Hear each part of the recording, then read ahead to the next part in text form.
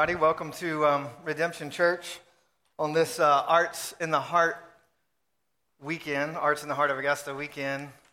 I'm messing up their music. I'm sorry. Welcome to Redemption Church. Arts in the Heart is a great time in the city of Augusta, a time to celebrate.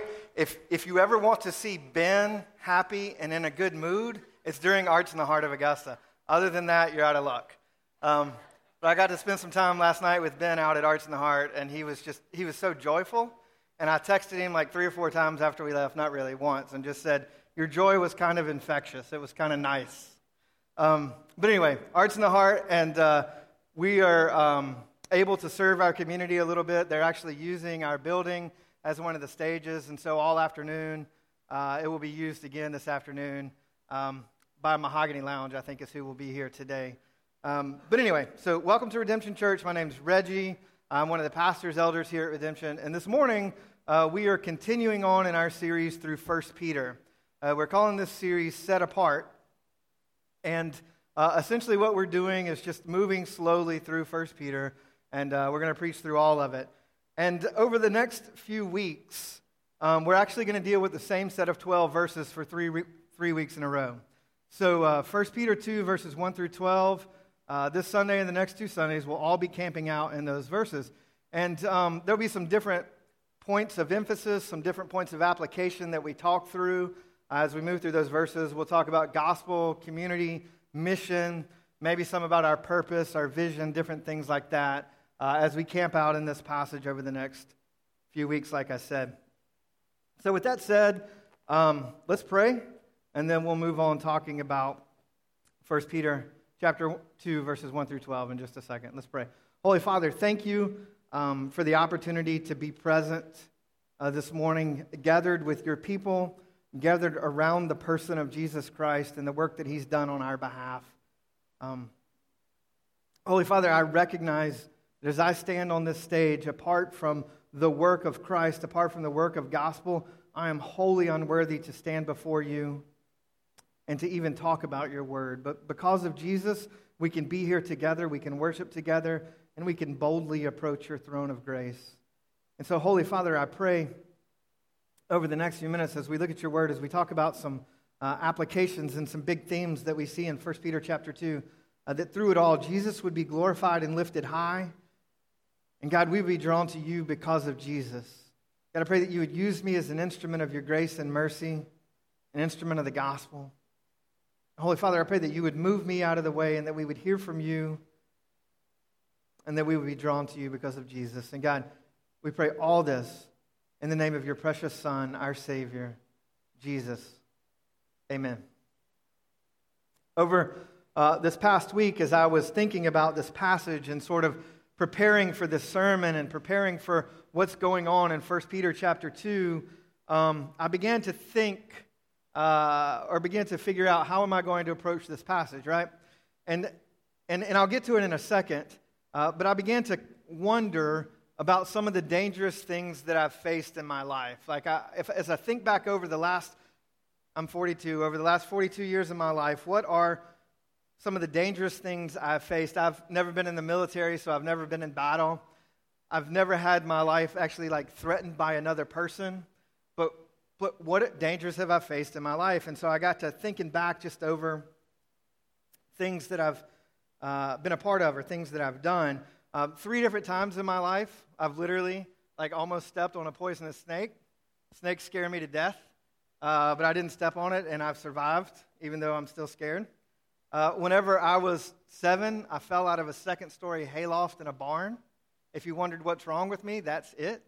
I broke my arm. And that's really the only thing that happened to me.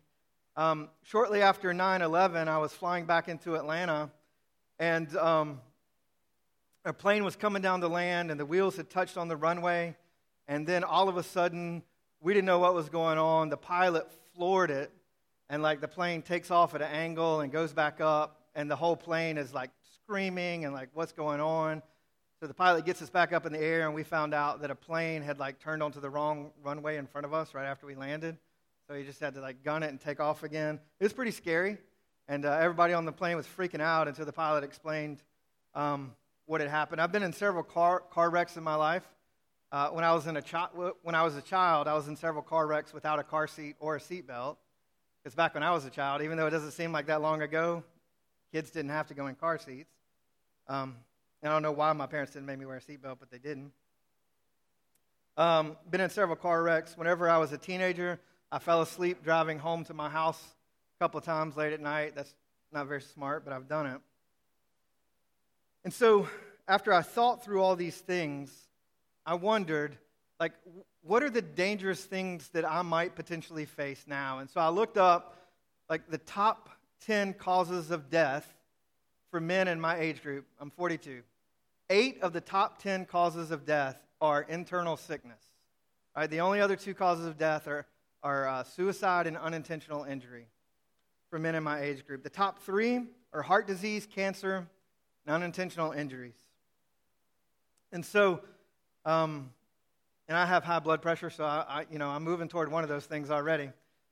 But so I started thinking, the dangerous things that I face, the most dangerous things that I face as a 42-year-old man living in the United States, the most dangerous things that I face are actually things that are close to me.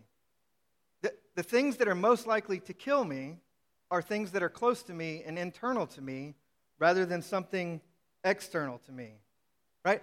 I'm much more at risk to be harmed by something close to me, something that I do every day, like driving in a vehicle, than I am to be harmed by anything else, right? Those are the chances.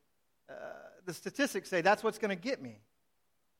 And so the point I'm making is this. Many of the dangers that I actually face are internal to me, and they're close to me. They're not external to me. 1 Peter chapter 2, verses 1 through 12. Let's read it together. I think it'll be up here on the screen, and I'll read through this passage as well. 1 Peter chapter 2, verses 1 through 12. So put away all malice and all deceit and hypocrisy and envy and all slander. And like newborn infants, long for the pure spiritual milk, that by it you may grow up into salvation, if indeed you have tasted that the Lord is good. As you come to him, a living stone, rejected by men, but in the sight of God, chosen and precious, you yourselves, like living stones, are being built up as a spiritual house, to be a holy priesthood, to offer spiritual sacrifices acceptable to God through Jesus Christ. For it stands in Scripture, behold, I am laying in Zion a stone, a cornerstone chosen and precious, and whoever believes in him will not be put to shame. So the honor is for you who believe. But for those who do not believe, the stone that the builders rejected has become the cornerstone, and a stone of stumbling, and a rock of offense. They stumble because they disobey the word as they were destined to do. But you are a chosen race, a royal priesthood, a holy nation, a people for his own possession, that you may proclaim the excellencies of him who called you out of darkness into his marvelous light. Once you were not a people, but now you are God's people. Once you had not received mercy, but now you have received mercy.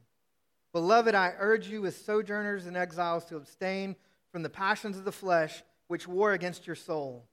Keep your conduct among the Gentiles honorable, so that when they speak against you as evildoers, they may see your good deeds and glorify God on the day of visitation. 1 Peter chapter 2, these 12 verses are some of my most favorite verses in all of Scripture. I love them dearly. And so, specifically, what I want to do this morning, and especially since we're going to be looking at these sets of verses over the next couple of weeks, the next few weeks, is I'm going to look at some big themes this morning. But before I dive into those big themes, let's talk about what's actually going on in these verses. Right, in verses 1 through 3, Peter tells these exiles to put away certain things and instead long for the pure spiritual milk of the gospel. Chapter 1 closes talking about the good news of Jesus, the gospel, and right here Peter says, long for that pure spiritual milk. And the focus is on longing for something, like a child longing to be fed. I remember when my daughter Laurel, she's my youngest daughter, was a baby. During the day, Laurel would eat every 3 hours, and she would be perfectly happy.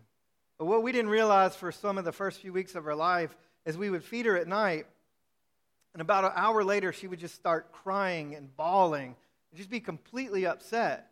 And eventually we finally figured out she's hungry sooner at night than she is during the day. But when I think about longing to be fed, right, that's the picture I have. My daughter just inconsolable because she wants to eat. And so Peter is telling these exiles to long for the good news of the gospel. And the focus there is actually on longing for something, longing to be fed, longing to take in that gospel. In verses 4 through 8, Peter is focusing on Jesus, right? How Jesus is the one that set these people apart to himself. How Jesus is the one that gives them an identity, not just individually, but as a group. How Jesus sets these people apart to worship him. How Jesus becomes a tripping hazard for those who will not build their lives on him. And Peter refers back to the Old Testament and quotes the Old Testament even as he's pointing to Jesus. In verses 9 and 10, Peter hammers home this idea of being given an identity and being set apart by God, just repeatedly. You're chosen, you're a priesthood, you're holy, you're set apart with a purpose. You're a new people. In verses 11 and 12, Peter shows how that identity should actually play out on a day-to-day basis for these elect exiles. That's what's going on overall in that passage. But there's two big themes that show up again and again and again. One is identity, one is the gospel. One is identity, one is Jesus. Over and over and over in this passage, Peter talks about Jesus, Peter talks about identity, and he just hammers that truth home over and over and over. And so part of what I think Peter is doing in hammering home the identity that we have through Christ and hammering home Jesus and the gospel and the good news of Jesus, part of what I think Peter is doing is he's essentially setting these people up. He's essentially giving this information, I think in part to warn against forgetting your identity and forgetting the gospel. If someone were to ask you what you thought were the greatest dangers to your Christian experience, what would you answer? What would you say is the greatest danger to your walk with God? If someone would ask you what you thought were the greatest threats to Christianity in America, what would be your response? If someone would say, what is the most significant attack against the church of Jesus Christ today, what would you answer? And I think you already know by my first illustration talking about the things that are dangerous to me, that I don't think it's something that's external to us, and I don't think that the greatest danger to our Christian walk and to the church in America is something external to us at all. I think the greatest dangers to us, and I think Peter's picking up on that here, and Peter's hammering it home to these people, is that it's very easy for us to think that the threats, the most significant dangers to us, to our walk with Christ, to our church, is something outside of the church entirely. Right? Some would say that maybe the rise of functional atheism in America is a great danger to the church because more and more people think there's no need to believe in God. Some would say maybe that the gross materialism of Western culture that says all of life is about physical things and physical experiences is the greatest threat to Christianity. Some would say it's the rampant immorality of Western culture where anything seems to be okay and where we make sex and beauty our idols. Some would say that so-called liberal political ideologies are the biggest threat to the church.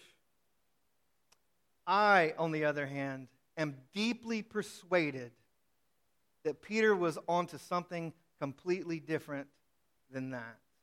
I am deeply persuaded that Peter was onto the fact that the greatest threats to the church are not found outside of the church. The greatest dangers to our discipleship and seeing the gospel advance and walking with God are much more subtle.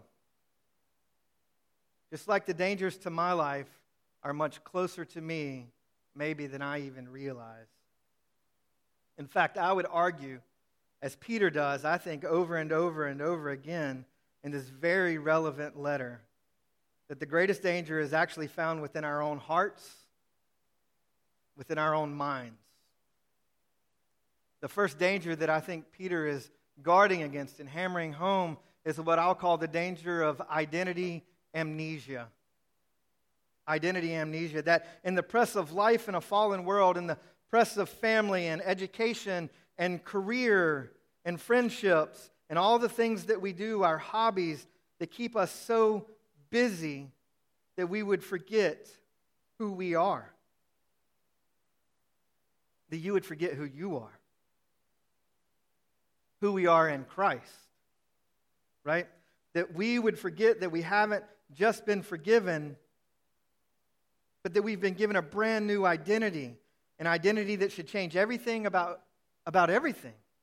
An identity that changes the way we think about everything. What we're motivated by, what we pursue, what we are to be doing. And the danger of forgetting our identity in Christ is that identity amnesia leads to identity replacement. If you're not getting your identity vertically, the way that God intended through Jesus Christ, then we're going to look to get it horizontally, right? You'll turn your education into an identity.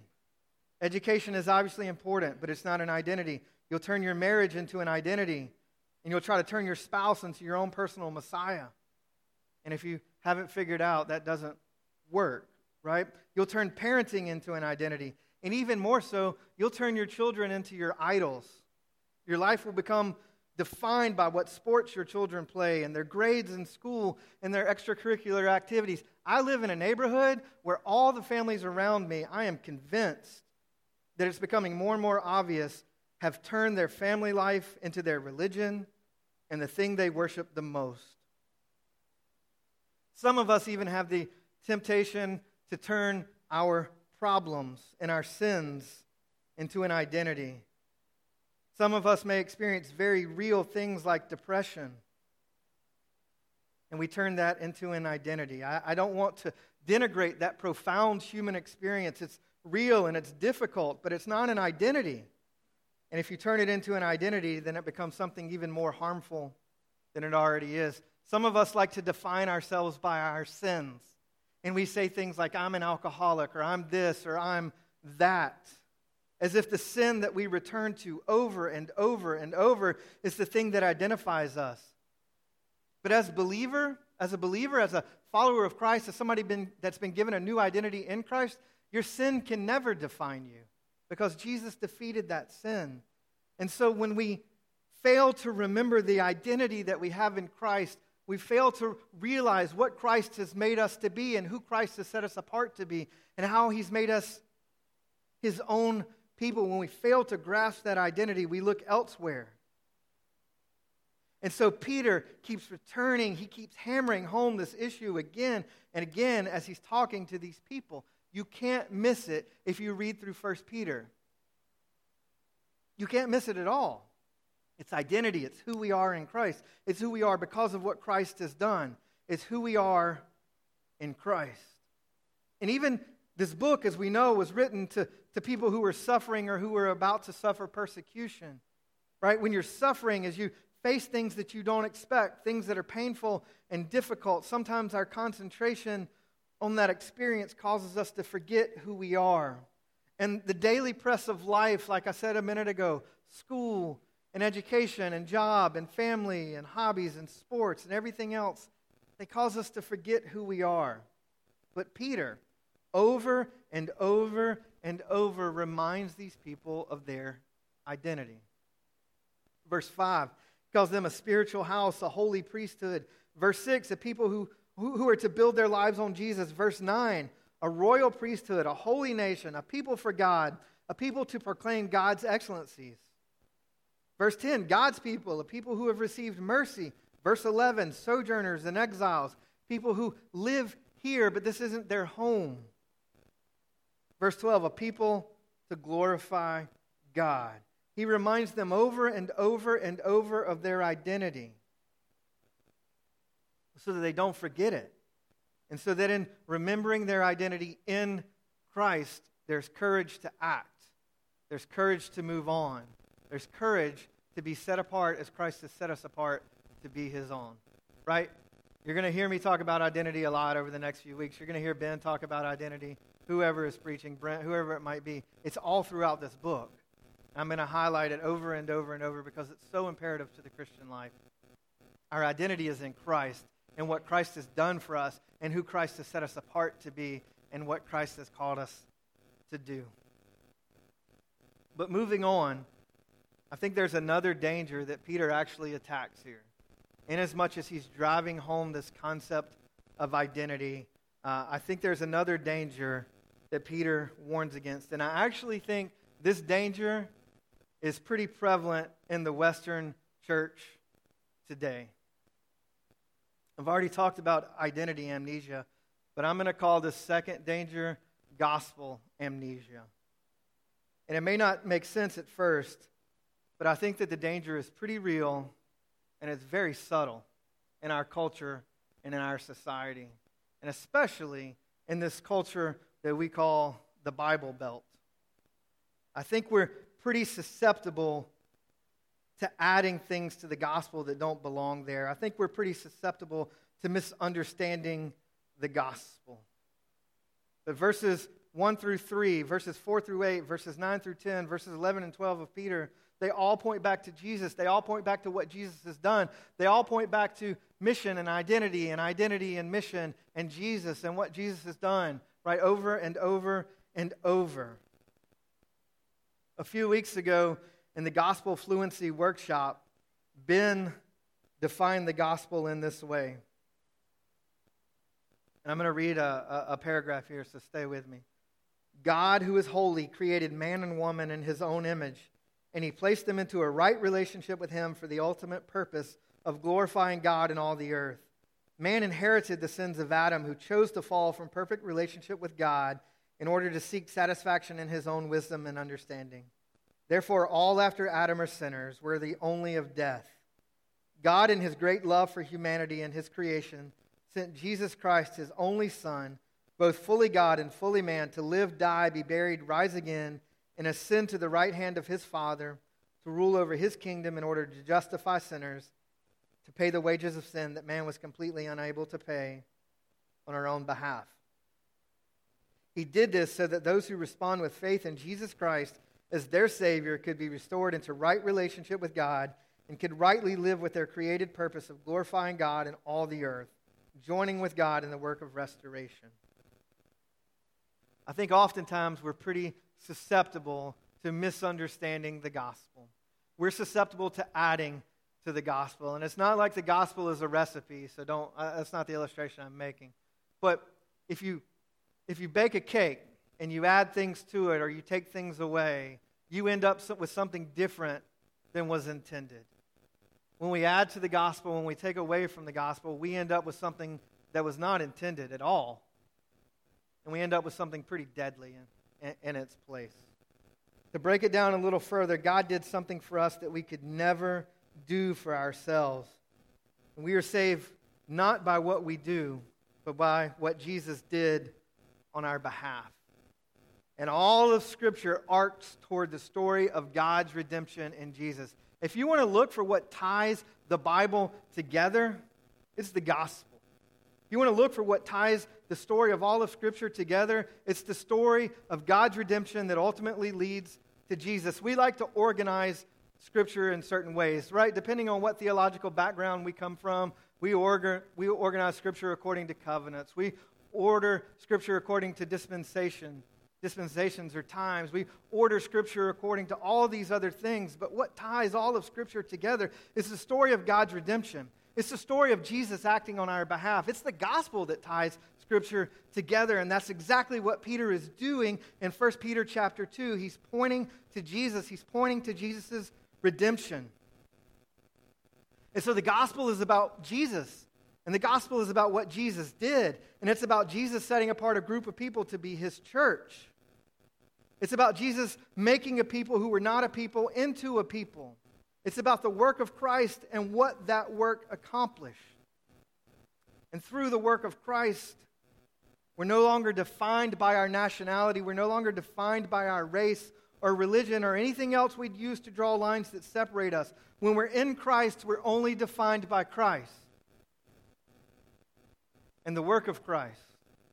And when we misunderstand the work of Christ, when we add to the work of Christ, we end up with something deadly. What I see happening across a lot of American churches and Western Christianity is a group of people proclaiming a gospel that more closely aligns with certain cultural values and societal norms than with who Jesus is and what Jesus did. Now, that's not true of all churches. That's not true of all churches. That's not true of all Christians. But I think it's happening in our society. And quite frankly, it scares me. I don't know how else to explain that there are so many churches in our country and so little evidence of Christians being more concerned about making disciples than they are about paying lower taxes. I don't know how else to explain that Christians would be more concerned about sitting in seats of power than about proclaiming the excellencies of Christ. I don't know how else to explain that Christians would be more concerned about fitting in than speaking and proclaiming the gospel to a lost world. Right? That sounds like an indictment on our culture, and to some extent it is. But we're missing the point. If we think that Scripture and the gospel is about anything other than who Jesus is, what Jesus did, and what Jesus called us to be. We as a church, Redemption Church in Augusta, Georgia, we as a church in America, we've got to remember the gospel. Through the gospel, Jesus died to make us his own. Through the gospel, Jesus made us his own and set us apart. And Jesus, through the gospel, set us apart to proclaim his excellencies. He did not set us apart for anything else other than his purposes. It doesn't make sense to me that God's people in our culture, in our society, would be focused on the wrong things unless we've misunderstood the gospel and what Jesus actually accomplished and did through his life, death, and resurrection.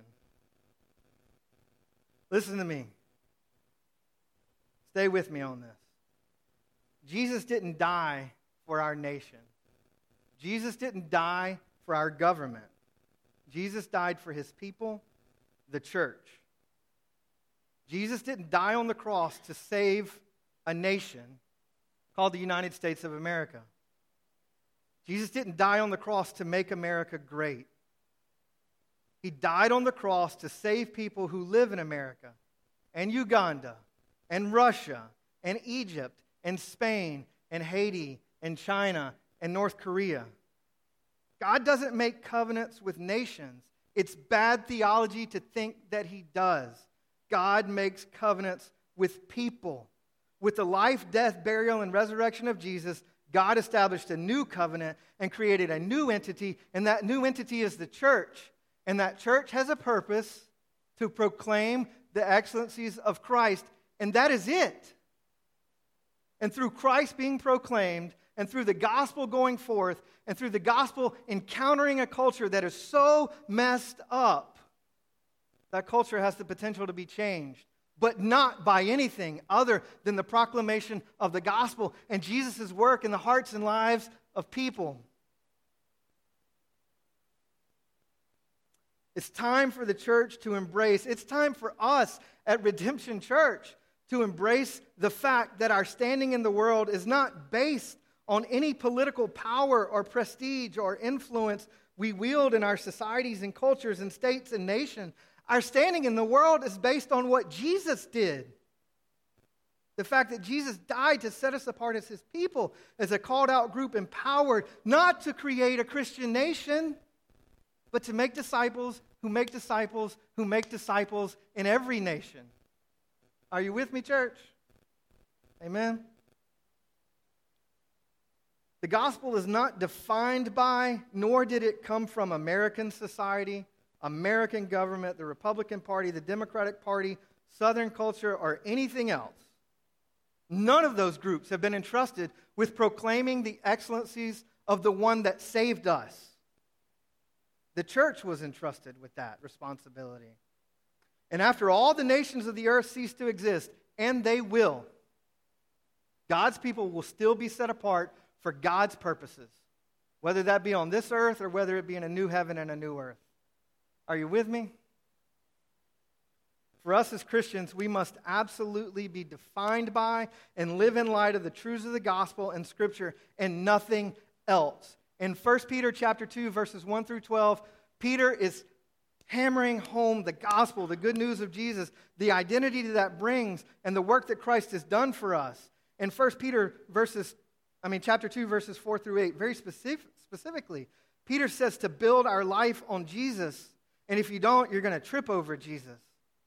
Paul says it a little differently in Colossians chapter 2, verses 6 through 8. Paul writes this, "Therefore, as you received Christ, Jesus the Lord, so walk in him, rooted and built up in him, and established in the faith, just as you were taught, abounding in thanksgiving. See to it that no one takes you captive by philosophy and empty deceit, according to human tradition, according to the elemental spirits of the world, and not according to Christ." Right? Paul goes a little further and says, don't you understand that the gospel of Jesus, right, the gospel of the cross, the gospel of grace, the gospel of acceptance and provision and promises of Jesus, it's not just for your entry into faith. It's meant to be the lifestyle of your faith. It's through the gospel of Jesus that we are given acceptance with God. But Paul says, don't stop there. Live in light of that. Live in light of the gospel. In verse 8, Paul says, do not be taken captive by the vain philosophies of this world. Right? And just in case you're wondering, that's war language. That's battle language. See to it that no one takes you captive. There's a battle for the rulership of our hearts every day. That's what a concept I garnered from Paul David Tripp, that every day there's a battle for the rulership of your heart. Will it be won by the vain philosophies of this world, or will it be won by the gospel? Will your heart be ruled by the truths of the gospel that shape your motivation, that directs your behavior, that guards your thoughts? Or is your practical life actually directed by vain philosophies? So much so that you lose sight of what the gospel is and you develop gospel amnesia. There are two great warnings for us in 1 Peter chapter 2, that we would forget our identity in Christ and that we would forget the truth of the gospel and what that actually means for us. Let me give you a reality check. You cannot understand what's going on in this world without the cross of Jesus Christ. You cannot understand your identity without Jesus. You cannot understand the purpose of your life without Jesus. You cannot understand what's wrong with you without Jesus. You cannot understand how it will be solved without Jesus. You can't have proper values without Jesus. It's Christ, it's Christ, it's Christ, it's Jesus. And so Paul says, just as you receive Christ, live in him. And Peter says, build your life on the cornerstone of Jesus. The gospel is not just a ticket into the kingdom, and then we get to wander off and do whatever we want. That's false. That's tragedy. Right? That's terrible to think that the gospel gets us in and then we go do whatever we want. No, the gospel gets us in and then it sustains us. And we build on Jesus and we build on what Jesus did. We build on what Jesus set us apart to be. Guys, this is going to get real for a second. But I think there's evidence even amongst us that we've forgotten the gospel and we've forgotten our identity. That we've developed gospel amnesia and that we've developed identity amnesia. And it's probably playing out in different ways in our lives.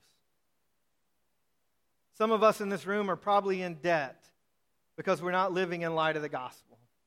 Some of us in this room, we're not giving and being charitable like we should because we're not living in light of the gospel. Some of us in this room are in broken relationships because we're not living in light of the gospel. Some of us in this room, we're enslaved to things that we should not be enslaved to because we're not living in light of the gospel. Some of us are fearful and anxious because we're not living in light of the gospel. Some of us are trusting the vain philosophies of this world because we're not living in light of the gospel. Some of us aren't loving our fellow believers because we're not living in light of the gospel. Some of us aren't loving our neighbors and our enemies because we're not living in light of the gospel. And some of us aren't confronting our sins and our idols because we're not living in light of the gospel. We've forgotten who we are in Christ. We've forgotten what Jesus did for us. We've forgotten what Jesus' salvation, how that practically plays out in our lives. We've forgotten these things. And as a congregation, as a group of people, as individuals, there are areas of our life where the gospel has not transformed us. There are areas of our life that are unevangelized by the gospel and that need to be reclaimed and submitted to the lordship of Christ. So, church, hear me. Hear me. Peter is calling us to remember our identity. Peter is calling us to ground and build our lives on the person of Jesus and the truth of the gospel, right? The actual gospel. Not what we think the gospel is, but the actual gospel. So let's speak that gospel to one another. Let's rehearse it together. Let's believe it. Let's encourage one another to live in light of it. Because there are some very real and some very practical ways that plays out in our life. Peter hammers home, don't forget your identity. Peter hammers home, don't forget the gospel. Instead, build your life on Jesus. Instead, make Jesus the cornerstone of your life. Instead, Jesus. Don't forget who you are in Christ. Don't forget what Christ has done for you. Don't forget the mission that sends you on. Right? All throughout 1 Peter, all throughout this passage, and we'll see it again and again over the next couple of weeks, identity and mission. Mission and identity. And it's all grounded in Christ, what Christ has done, who Jesus is, what Jesus has done for us, and what Jesus has called us to be. We're going to enter into a time of response. I would encourage you during our time of response to maybe reflect on some of those things. Perhaps I stepped on your toes a little bit this morning. That was not my intention. My intention was to point out the way that the gospel actually plays out in our lives. And so if I stepped on your toes, maybe this is a moment to sit back and reflect on maybe what the Holy Spirit and what God is doing in your hearts and minds even now. The band's going to come back up and lead us in worship through singing. We have an opportunity to continue to worship by giving. There's a giving basket in the back where you can put your tithes and offerings. There'll be people available to pray with you in the back if you want to pray, talk to anybody about anything. And as well, we have the opportunity to take communion. We take communion every Sunday here at Redemption in order to remember what Christ has done for us and to proclaim to one another that we believe it. Right? That's what Scripture says communion is all about anyway. We're remembering what Christ has done. We're proclaiming that we believe it. And so if you're here this morning and you're a follower of Jesus, God gives you the freedom to do so. I would encourage you to come and take communion.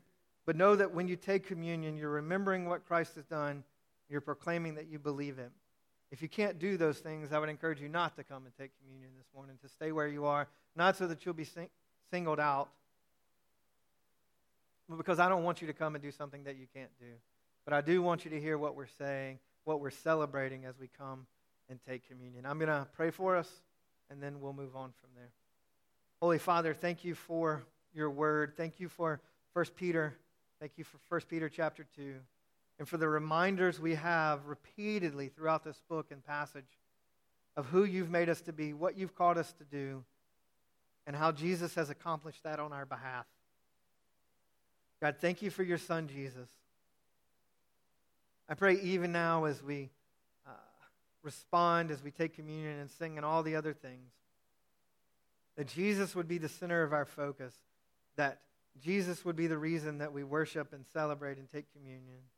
I pray that Jesus would continue to be lifted high in this place, that we're drawn to you because of Jesus and Jesus alone.